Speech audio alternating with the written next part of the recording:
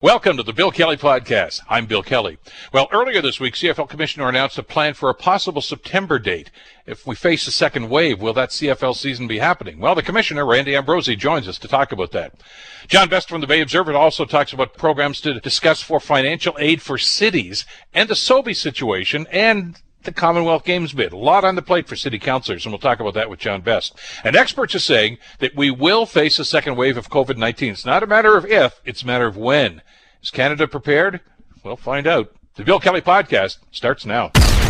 Today on the Bill Kelly Show on 900 CHML. We've had a great deal of talk about a possible second wave, and there seems to be a consensus among the experts, that it is going to happen, but we're not quite sure just how impactful it's going to be. So we'll get into that, because obviously that's going to have a certain sort of influence over a number of things that we've got planned and people are trying to plan, including, by the way, the return of professional sports in various shapes and forms. You've heard on CHML Sports this morning, of course, the NHL's trying to get something going. Major League Baseball's trying to work on a formula. And so is the Canadian Football League. And it's not without its challenges, to be sure. Earlier this week, CFL Commissioner Randy Ambrosie held a virtual town hall for season ticket holders from coast to coast. Very informative, very insightful about what's going on. It was great, I'm sure, to get the feedback. And we wanted to get an update on what is happening with the CFL this year, because there's great anticipation. Before all this stuff started with COVID, there was a great anticipation about the Tiger Cats football season this year, a job that needed to be completed, that being getting to the Grey Cup last year and trying to win it this year. And that may still be happening. But to find out exactly how and when, let's bring the Commissioner of the Canadian Football League back to the program. Randy Ambrosie joins us here on the Bill Kelly Show on CHML. Randy, how are you doing this morning? I'm excellent, Bill, and how are you? Top of the world. Looking forward to a great weekend coming up and some news. I listened with great interest to the virtual town hall you did the other day, Randy, and I know that you always want to get feedback, and the fact that the season ticket holders had a chance to weigh in and ask you some questions about some clarity on this. But since you and I talked a few weeks ago about this, there has been a lot of conversation and some progress made as to how you guys may be going forward on this. Maybe you could bring us up to speed, Randy. Yeah, Bill, well, thank you, and you sound remarkably energized today, by the way. It's a pleasure to hear somebody with that kind of passion, so nice to be with you. Bill, we basically are trying to figure out a strategy to get our players on the field and have a truncated season, a meaningful season, culminating in a Grey Cup. So, first of all, we announced that we're going to change our Grey Cup model. We'll go to a win and host, which is fun. So basically every team is in the running. And we had to cancel, unfortunately, our Touchdown Atlantic game, which was disappointing. But the real story is that we are going to continue to work to see if we can't get a CFL season in, and we're looking at all scenarios on how we might be able to make that happen. And as you said, the Tiger Cats have a staggeringly good football team, and I know they would love nothing more than another kick at the can. Let's talk about that, because this is not just a matter of you and the owners sitting down having a conference call and saying, okay, how can we work this out? There's a lot of players here, Randy, the Players Association for one, the owners, a number of corporate sponsors that are involved in this. Are you gaining feedback from everybody here, all of the interested parties, all the people that have something in this, have anteed up into this whole situation to see what they're looking for? Yeah, every group that you just mentioned would like to see us play. We are talking to the Players Association frequently. They want to play if we can. Of course, Bill, they want it to be done safely, and there's a lot of issues that will have to be investigated and resolved before we can get our players to a training camp and then ultimately through a season with as much safety as we possibly can. But, talking with our broadcast partner, TSN, they would like to get a season in. Talking to all of our sponsors and partners, they would love nothing more than to see us play. So I think we got a lot of goodwill on our side, a lot of positive energy on our side, and now, as they often say, the devil's in the details. Well, and those details are about as clear as mud right now, and that's through no doing of yours, obviously, Randy. We've got to wait and see just what's going to happen. We just mentioned before you joined us here, but, this talk about a second wave, and maybe it's not going to be that consequential. We don't know yet. But you are also dealing with, some travel restrictions that are in place right now. First of all, across the border, but I mean, even interprovincial situations like this, especially in Quebec. There are stay-at-home orders in some of these cities. I mean, there's got to be some clarification on that before anybody drops a puck or kicks a football in this country. Oh, I couldn't agree with you more, Bill. And obviously, so much of this, as much as we are going to try to plan to make it happen, a lot of tumblers will have to fall our way in order to see it across the finish line. But, Bill, we've said from the beginning, this is one of those times for all of us. Your listeners, my family, families from coast to coast, the virus is really in charge. And it's going to dictate a lot of what we can and can't do. But the most important thing is the safety and health of Canadians. And we will make that our number one priority. So I don't want to say you've hit the pause button here, but you're waiting to see exactly what's going to happen, and the government's going to have a role in that too. I'm sure there's discussions that we're going to get to in just a couple of seconds. But as you look forward, Randy, I mean, more so maybe than even, for instance, the NFL, because they usually don't start till after Labor Day anyway. And now we're talking about a season that may not start until after Labor Day on this side of the border. And I got, by the way, no problem with that. We have played Grey Cups in the first week of December in the past. I know it can be chilly some places, but it was pretty chilly in Calgary last year, and we bundled up and we survived it, and we did fine. So that's not the problem. Weather's not going to be the problem. I guess the concern right now is, okay, even if they said, okay, it's a go, Randy, there's preparations to be made. So with that in mind, there's got to be some date that you say, look, if it's not coming together by then, we're going to have to go to Plan B. Do you have that date in mind yet?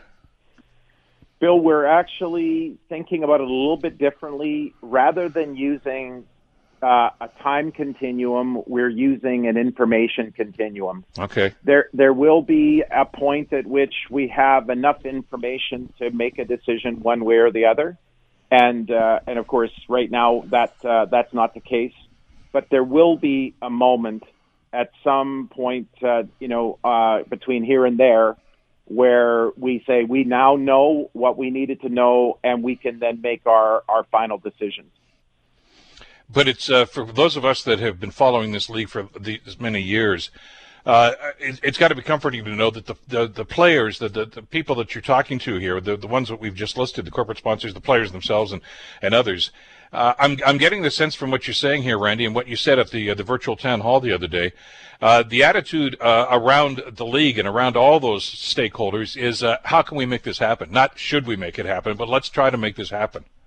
Yeah, to the best of our ability.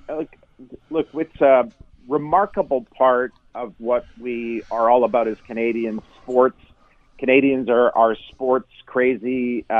It makes us feel better. An opportunity to perform for Canadian football fans and sports fans is an important part of what I think will become the recovery time when this crisis passes. So, Bill, we got a lot of motivation to play if we can. But we also have good reasons to make player safety and public safety our number one priority. And as we talked at the beginning here, I mean, you guys aren't the only one in this boat right now. Professional leagues right across North America, right around the world, I guess, are facing similar crises and similar problems like this. Let's talk about one of the other elements to this. A couple of weeks ago, you appeared before a parliamentary committee and talked to them about some of the challenges that this league is facing. This is not new. Randy, you and I were both involved back in the old days of actually doing telethons back in the early 1990s to raise money for some of the CFL teams. Those were pretty dark days. Those days seem to be way, way back in the rearview mirror, and now a crisis not of your own doing has put you right back in this situation. What is the situation right now, as you talk to the federal government and to other stakeholders in this, that you'd like to have come to the table and be part of this? Yeah, I'd say in some respects, I'd characterize the whole thing as quite positive. Look, the discussions with the federal government have been very constructive. We wanted them to understand the magnitude of the problem, not just for 2020, but Bill, I think it's safe to say for sports and businesses in general, this problem is going to leak into 2021 and maybe beyond. There's a lot of disruption to the economy that's happening today, and we're going to have to fight our way through that, and we will. Canadians are resilient, and we will find our way through the fog. But we wanted the federal government to understand the magnitude of the crisis. They have been very receptive to that message. They've asked us to look at some of the programs they've already created. We continue discussions, but Bill, that's part of the story. The second is, what can we do on our own to help to solve the crisis, get past this, what may be called the pig in the python part of this, which is the fact that our revenues have gone to zero and expenses never seem to go away as fast as revenues. But I'm still optimistic, and I think working with the federal government and talking with the provincial governments, working with our corporate partners, and especially our fans, I believe that the future for this league is very bright. Obviously murky today, but long term it's very bright. I've told the story in the past, and I just want to do this again for perspective. I had the honor of being the PA announcer at Ivor Stadium for about 13 years, and probably the highlight of all that, and boy, there's some great moments, but it was the 1996 Grey Cup, and I got to do that one at the stadium. That was the Snow Bowl, of course, with the Argos and the Edmonton Eskimos. It was, as you remember, Randy, a great game. Turned out, the weather was just terrible, but it turned out a brilliant football game, eventually won by the Argos. And just as we were finishing, I'm walking out of the press box, and Jeff Giles, who I think was the vice president of the league at the time, was standing there, and I said, this was just a great day. And he was shaking his head. He said, what? He says, I don't know how I'm going to pay these guys. I said, what guys? He says, all of them. That was the state of the league then. And look at how it has bounced back. And that's got to be heartening, Randy, to know that, we've been in this situation before, maybe even in a worse situation, and the league survived and thrived as a result of this. See, you're not looking to that light at the end of the tunnel is not a train coming the other way. You really think that this is going to happen? I do, and in part because we've got owners like Mr. Young, and Bob has come in and obviously passionate about Hamilton, passionate about the Ticats, the community. Look, the problem Bob faces and the rest of the owners is they've been what you could best call sports philanthropists. They're not. You don't own a CFL franchise because it's going to make you rich. You own it because you love the league and you love the sport and you love these communities. The problem is that the quantum of potential financial losses given this COVID crisis is certainly nothing that any of these owners have bargained for. But I go back to, I think these owners, I think our governors, our president, Scott Mitchell, and his partners, I think we will find a way to fight our way through this. And beyond the crisis is an incredibly bright future for this league. Interesting that in these discussions with the feds, though, they steered you kind of down a road that maybe many of us would not have thought of, is that, hey, there might actually be some programs, some doors that you can knock on within existing programs that might be able to help here. So I guess essentially you guys are doing your homework right now, Randy. We are. And, again, you give full marks to a federal government and our provincial government here in Ontario and across the country, frankly. They're drinking from a fire hose, Bill. They're dealing with an unprecedented number of problems. Industries of virtually every size, shape, and type are suffering as a result of this. Canadians, Ontarians are all under stress, and these governments are working hard to try to find solutions. None of us, not whether it's our Ontario Premier or our Prime Minister or a Commissioner of a sports league, have what you call pandemic experience. So we're all learning on the job. Almost out of time here, and I know you've got a busy schedule. I really appreciate you taking some time for us today, Randy. One email here from Gary, though, who's listening to our conversation, says, what is the stadium situation going to be like across the league? Obviously, with physical distancing, it's going to have a different look to it right now. I got the sense from your town hall the other day, Randy, that kind of goes under the file of to be determined later. In other words, let's see what else has to happen, and then you can do the mathematics about how many people, et cetera, et cetera. That's not really firmed up yet, is it? No, it's not, Bill. And, I appreciate the question, and thanks to Gary for asking. But seriously, we're in a exploration mode, and we're trying to figure out how to make the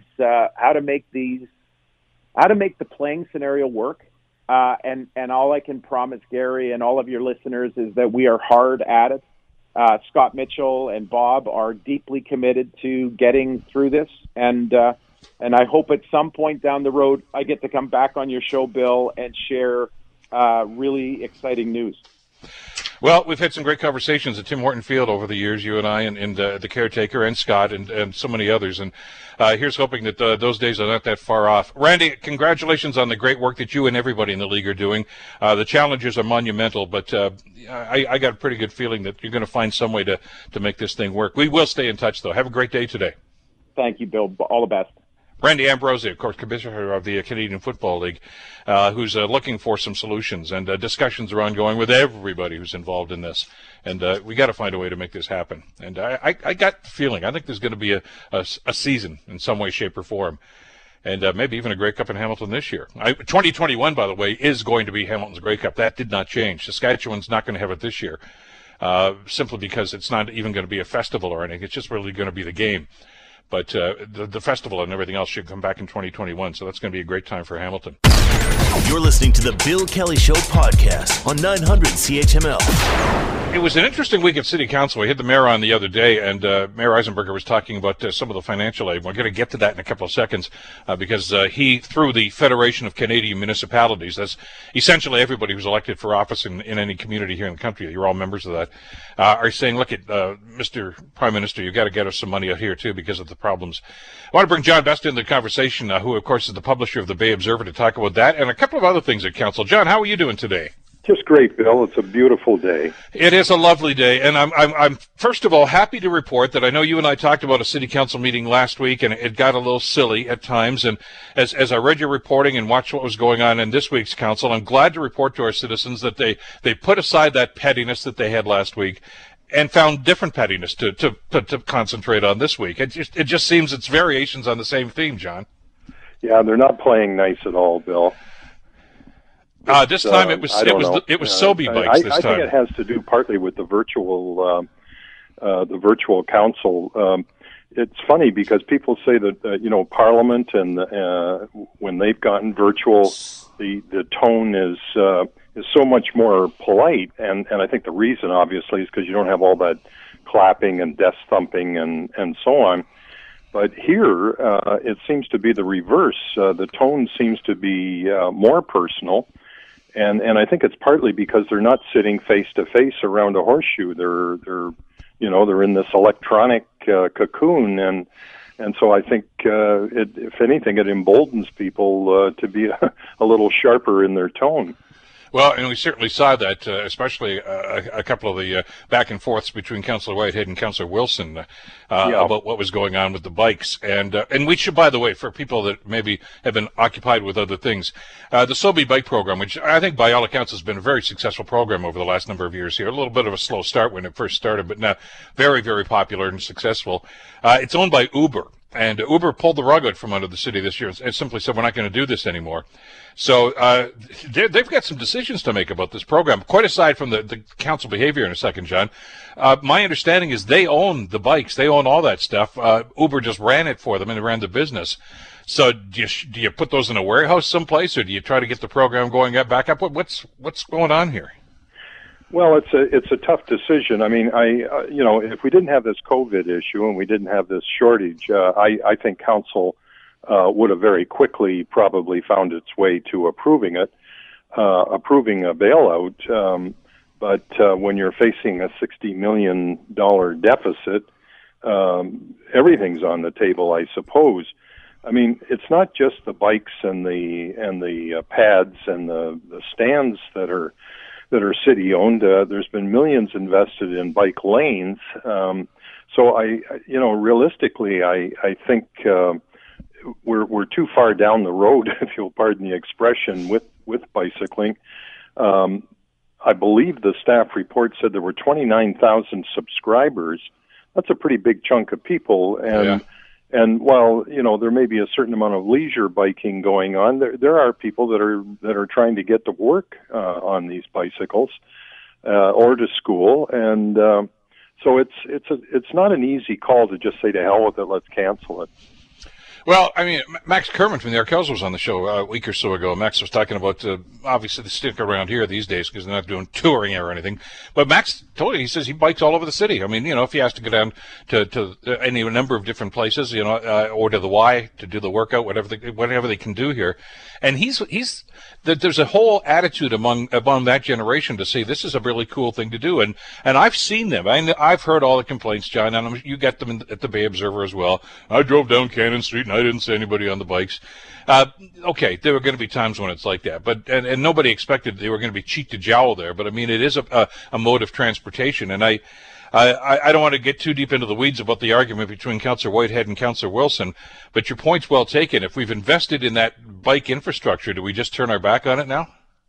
Yeah, I mean, it's going to be tough. I mean, there is a legitimate argument to be made about the money because of this $60 million bite that's been taken out of our revenue. Now, of course, you mentioned the large city mayors of Ontario. They've made a pitch to the federal government, and I think the combined ask for Ontario is about $420 million. And that's basically to cover off the biggest loss that all these municipalities have faced is the transit issue. Yeah. That's where most of the loss has taken place, although there's certainly been a revenue drop as well when it comes to, the community centers and the rec areas and things like that. But if it's 400-odd million for Ontario's large municipalities, then if you extrapolate that across the country, probably the government, the federal government's probably got to come up with $1.3 billion to make every municipality whole. They're certainly not going to do it just for Ontario. So that's what we're facing. If you look at what they've done so far, they've committed about $150 billion, which I think most people think is going to go higher, probably up to $200 billion. It's a huge debt that we're going to assume. So I think the municipalities will get some support, so there's a bit of a timing issue around the SoBi issue, because if we are made whole eventually by the federal government, then that argument goes away. The fact that we're in the middle of a COVID crisis, we can't afford any frills. So I think there's a solution there. The one criticism of the program that I think is valid is that it only serves lower city wards. Yeah. And, that obviously that's a negative when it comes to political support, because if you're a mountain councillor, excuse me, it's easy to say, well, it's not my issue, I don't care. Oddly, from a political standpoint, it would almost argue for expanding the service in order for it to be sort of a shared responsibility.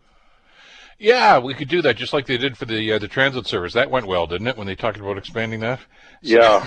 So I suppose if you want to get really picky, you could argue that supporting the bicycles is a form of area rating to raise a really ugly word. But yeah, but you know what, and more than one person brought this up, and I don't think anybody brought it up at the council meeting from my memory of this. But whenever you get into programs like this, and as you say, this is really a lower city. I'm a big picture guy. I know what councils are going to say. Oh, come on, Bill, you got to think of the whole city. I'm thinking of the whole city. But as you said, right now, as this program existed for the last little while, it only serves the lower city wards. Why don't they dip into their slush fund? Why don't they dip into their slush fund, John? The 10 councillors that are not in the lower city have very little politically to lose. If they decide to vote it down, it's a service that's unknown to a big chunk of the city. So use the slush fund. I mean, they all get money from those wards. You want it in your ward, you want it right across the city, bingo, bingo, bingo. Line up and say, okay, we're going to dedicate some of that money that comes into ours, which I still think is wrong, because the councillors basically have that money to spend as they wish and try to curry favor with voters. I still think that should just go into a general revenue thing for infrastructure projects, but that's not going to happen, I guess, anytime soon. So spend it on this instead of building statues or whatever else they want to do with some of the money in each particular ward. You want the SoBi program? See how much money you got in that kitty. Well, that may well be the solution. That was Andrew Dreschel in his column today was suggesting that, and I don't know how fully committed the slush fund is. I forget what it works out to. I think it's almost $1 million in each ward. So that may very well be the source of the answer, at least for this year, when things are very tight. If there's money left in those funds, then maybe that's the way to keep it alive. It's going to be a bit of a logistical issue as well, just trying to find somebody to take on that software or whatever is involved in operating the system. I got some interesting correspondence from somebody who suggested that Uber getting involved in this was really just a bit of a scam. Uber has raised tremendous amounts of money, but it's still losing money as a ride-sharing service.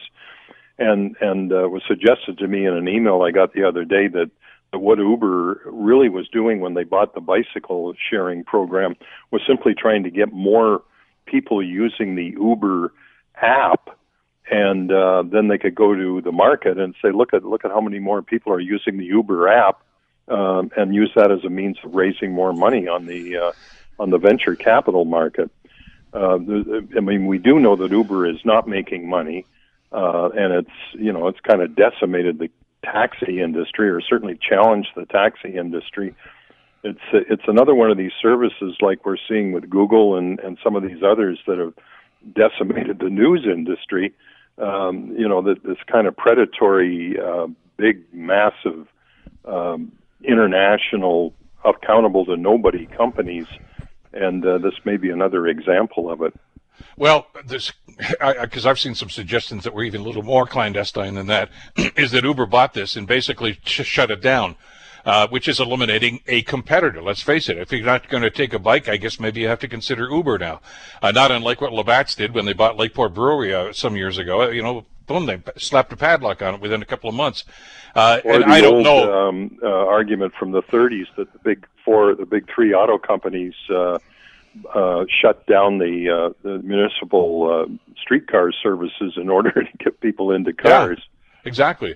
So, and I'm not suggesting that was the mindset, but boy, if it walks like a duck and quacks like a duck, you got to wonder about stuff like that. Listen, I got a few minutes left here, and there's one other issue that was not really before council, but I have talked to the mayor about this.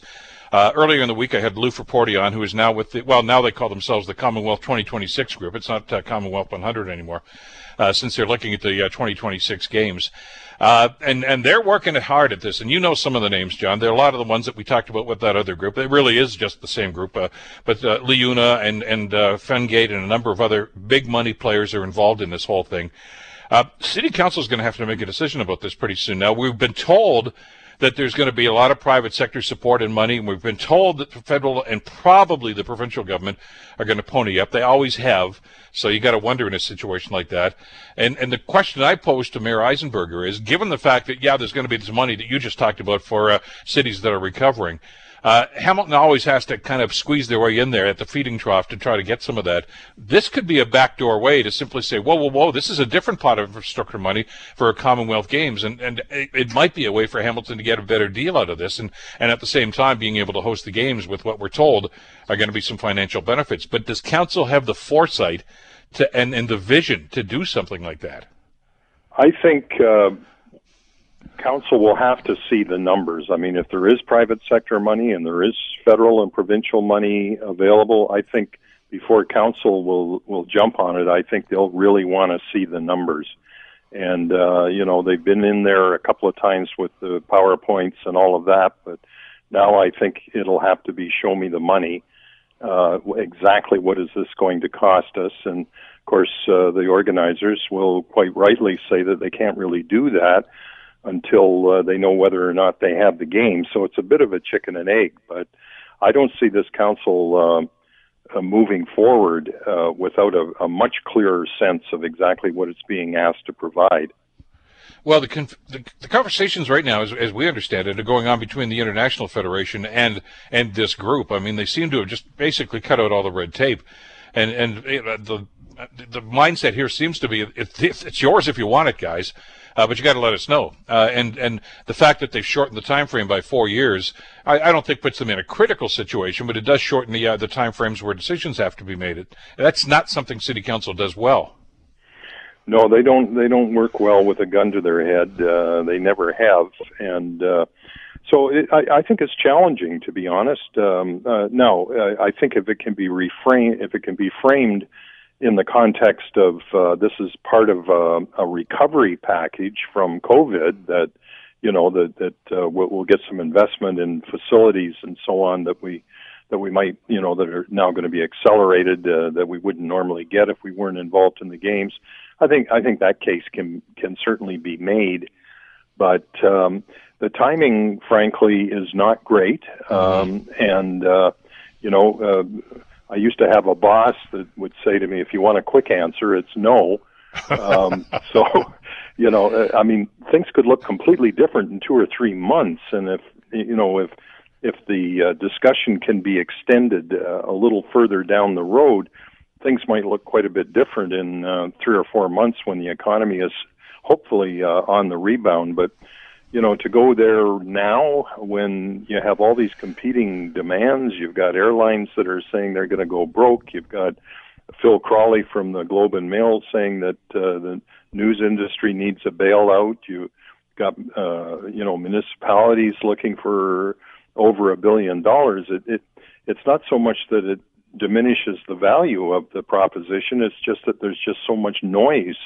The timing is not great.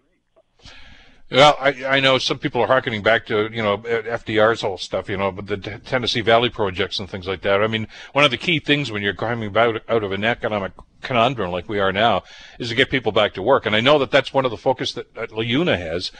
They want their members to work. And if we're going to get these games, those guys are going to be building stuff. And that's jobs. Those are the sorts of things that kind of do crawl out and get you back out from under that rock. So I don't know. I'd like to think I can probably go around that council table now virtually and tell you the 3 or 4 people that are probably going to say no way, no under any circumstances. So it's never going to be unanimous, I would think. But I mean, there may be a consensus. But boy, it's going to take a lot of convincing. I take your point. I think that's what's going to have to happen. Yeah, and I mean, there's no question that money invested in infrastructure is a better investment than money just handed out the door the way we're doing it now, even though that's vitally needed. There's no question that investments in infrastructure are different, can be viewed differently in terms of the value than money that's just handed out to be spent to prop up industries. So I'm not pessimistic about it. I just think the challenge has become somewhat greater. Well, and again, it's not as if they're going to have to decide about that next week, but I know that in the next council meeting or the one after that, there is going to be an updated presentation, and I think they are, if not bring a sense of urgency, but at least I make council aware of the fact that, look, we have to make this decision sooner than later. And every time I see something like that, John, I think back to God knows how many projects. I mean, we could be here till 11 o'clock today just listing them. The last one that comes to mind, though, is LRT, where they kept kicking that down the road with, what about this? What about this? And like so many other projects, of course, the more they delayed, the higher the cost went for it. And now we are where we are, which I don't think too many people are even aware of where we are with that now yet. And there's some interesting stories about that I know we're going to read about in the Bay Observer, about how some people want to tie some of these capital projects together. But a discussion for... Yeah, I mean, you can, at this stage of the game, you can throw everything into the hopper, I think, and describe it as COVID recovery. And if that accelerates its viability, so be it. But at some point, this crisis will be over, and we'll be looking at all these issues more rationally, probably, than we are now. And but really, we're in the hands of this crisis right now, and to try to do these kind of 4-year down the road plans with this going on, it certainly complicates it. Certainly does. As always, John, thank you so much. Have a great weekend. We'll talk again soon. Thanks, Bill. John Best, publisher of the Bay Observer. You're listening to the Bill Kelly Show podcast on 900 CHML. We mentioned the Prime Minister a second ago, and he's been doing these daily briefings, well, since the shutdown started some months ago now. Seems years ago to some of you. But and I know there are some people that are thinking, well, the worst is over. Well, not really. And the Prime Minister had this cautious word yesterday. As we move forward through the summer and obviously into the fall, we are ready to act extremely quickly so that the population at large won't be in situations of having to go back into confinement. But that depends on citizens doing their part. It also depends on having that testing capacity, and that's what we're moving forward on. And again, the reference there is to this second wave that so many people have talked about. This is not the end, as some would suggest. If I can paraphrase Churchill, it's not even the end of the beginning, in some people's minds anyway. So what are we in for? And just how severe is it going to be? Or do you believe Donald Trump, who says it's probably never even going to happen? Dr. Todd Coleman is a PhD assistant professor in the Department of Health Sciences at Wilfrid Laurier University, and he joins us here on the Bill Kelly Show to give us some insight into this. Doctor, thank you so much for the time. Glad you could join us today. You're welcome. Thanks for having me again. Let me ask you the obvious question then. Is it inevitable, Doctor, as some people are suggesting, that there will be some kind of a second wave, probably in the fall or into the winter next year? There's a high probability of it. Just thinking about our habits and what ends up happening. If there's still remote community transmission happening at that point, once we start spending more time indoors with other people around, the probability of transmission just ends up going higher. So there's a possibility of that. But again, as with most things involved with COVID-19, it's still an uncertainty. Is it because of the community spread that we're going to be out and about and mingling with each other? Maybe, obviously, more so than we have for the last couple of weeks and months, really. Is that it itself, or does the virus play a role in this? I mean, we've seen, I don't know if it's a fair analogy, but I mean, we'll see like a hurricane that looks like it's given its best shot, and then it kind of goes over and backs up back out of the ocean and seems to gain more strength and takes another run at some other place. I'm getting some sense that maybe that's what this virus is doing, is that these things can kind of rebuild themselves and reinvent themselves in some way, shape, or form. Is that a possibility too?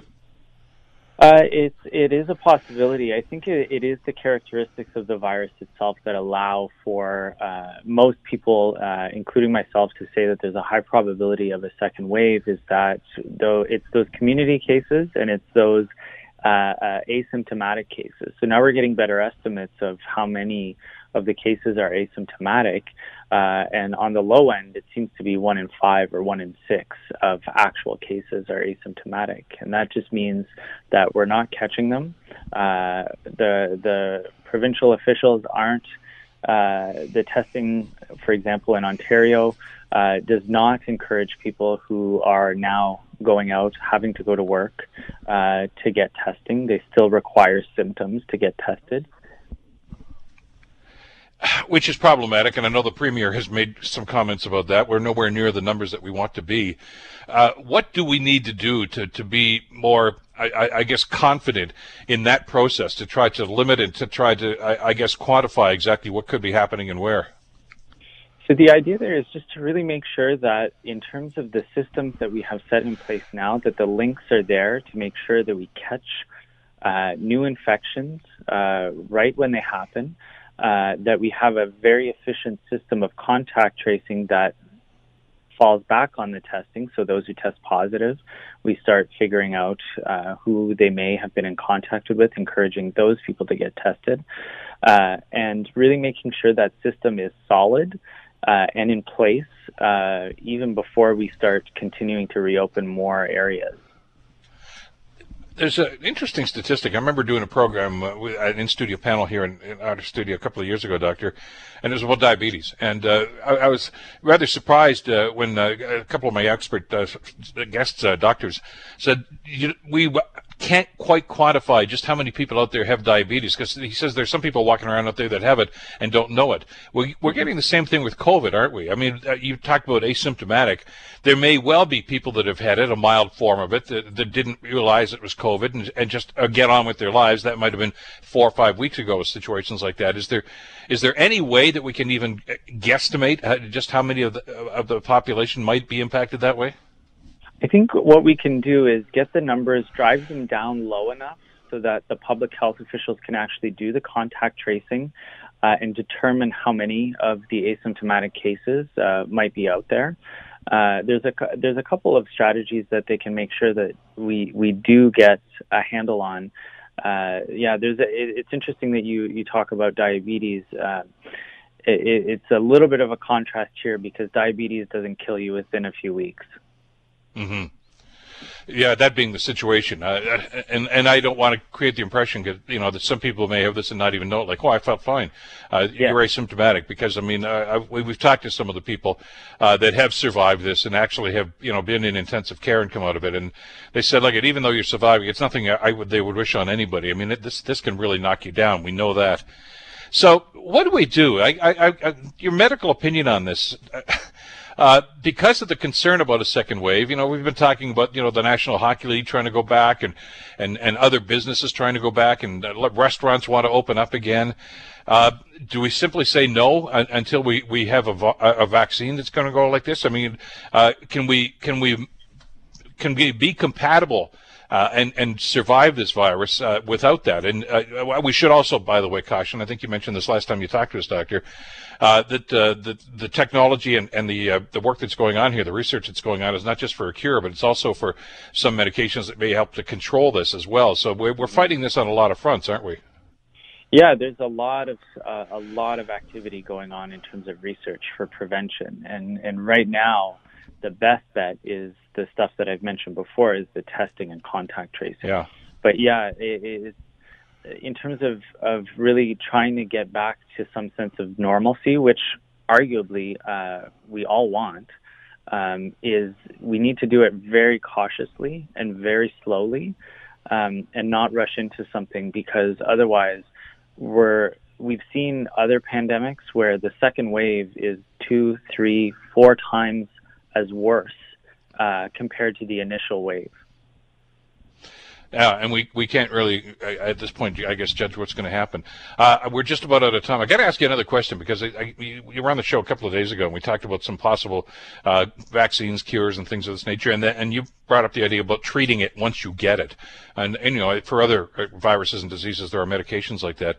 And one of my listeners sent me an email and said, if it is the respiratory problem that seems to be the one that is dominant here, that's really knocking people down, we do have some medications for that. They're the Ventolin puffers and things of that nature.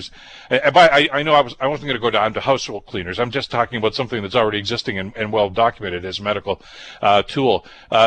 Does that work in a situation like that, or is this a different kind of attack that the virus takes on the lungs?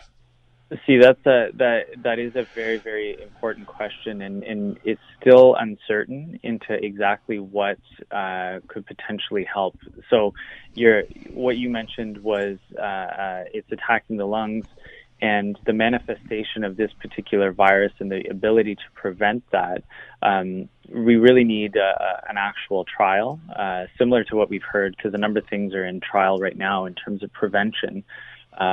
For it, and see whether or not there is actually a difference between those who get the drug and don't, in terms of respiratory alleviation of symptoms with COVID-19. And as you reminded us, that takes time. So we're not going to pick up. We're not going to get a news story on Tuesday that said, we've done it, it's over, game over. There may be a door that may open, but there's a long hallway after that door gets opened before we get to where we want to be. Doctor, It's always great to get your insight into this. Thanks so much for the time. Have a great weekend and stay healthy. Thanks, you too. Thanks for having me again.